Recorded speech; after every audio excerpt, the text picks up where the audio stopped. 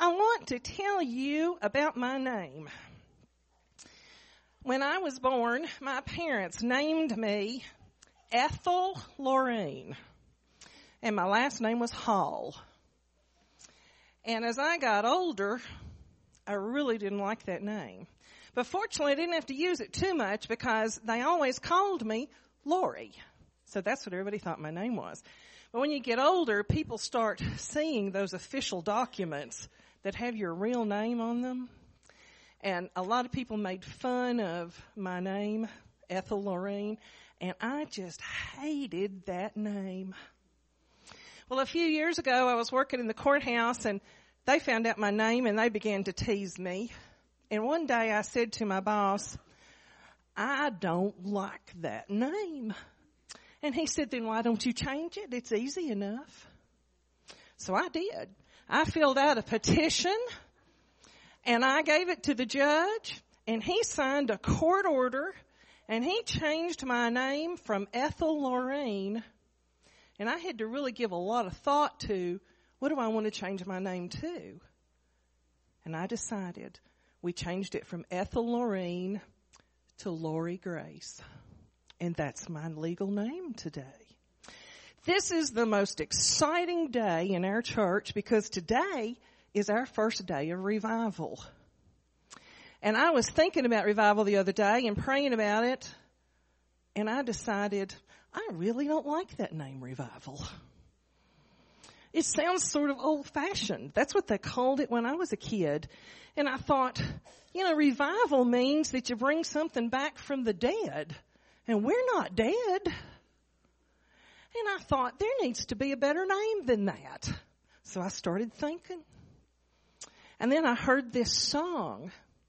Create in me a clean heart, O God, and renew a right spirit within me. And I thought, that's it. I'm going to change it from revival to renewal. Because really, we're not dead. We're just kind of like flowers. I planted irises last year, and I was really worried about whether the irises were going to die, but you know what? They were just laying in the ground waiting. They were waiting for the sunshine and the warm temperatures to bring them out of the ground and make them vibrant again. And last week, I'm telling you, I had the most beautiful irises blooming, and I was just so thankful that they weren't dormant in the ground anymore, that they were vibrant and beautiful. And I thought, that's the perfect name. Renewal, because we're just like those flowers. Sometimes during the winter we get a little bored and we get dormant, and we're just waiting for something like the sunshine and the warm temperatures, just like this spring group of services that we're having, just to bring us back and make us vibrant and beautiful again. So this week, when somebody says, Lori, where are you going tonight? I'm going to say, I'm going to the church to renewal. And when I invite somebody to come with me, I'm going to say, come and go with me to renewal services at my church tonight. And they may have to ask, what is renewal? And I may have to explain, that's the new word for revival. And when I pray for our services this week, instead of just praying something specific, I'm going to sing that little song.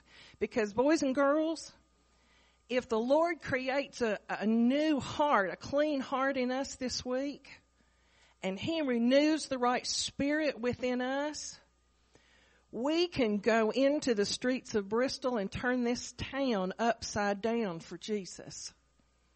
We don't necessarily need revival. We need renewal of our spirit and a cleansing of our heart. Church, would you sing with me, and would you make this your prayer this week? Sing along. Create in me a clean heart, O God, and renew a right spirit within me. Let's pray. That's what we want, Lord. We want a clean heart And we want a renewal of the Holy Spirit in us.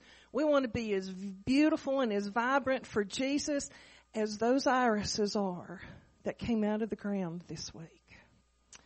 Heavenly Father, we just ask your blessing upon us, that your will would be done, that our hearts would be open, and that we'll be renewed this week, not for our sakes, but for your glory. In Jesus' name, amen.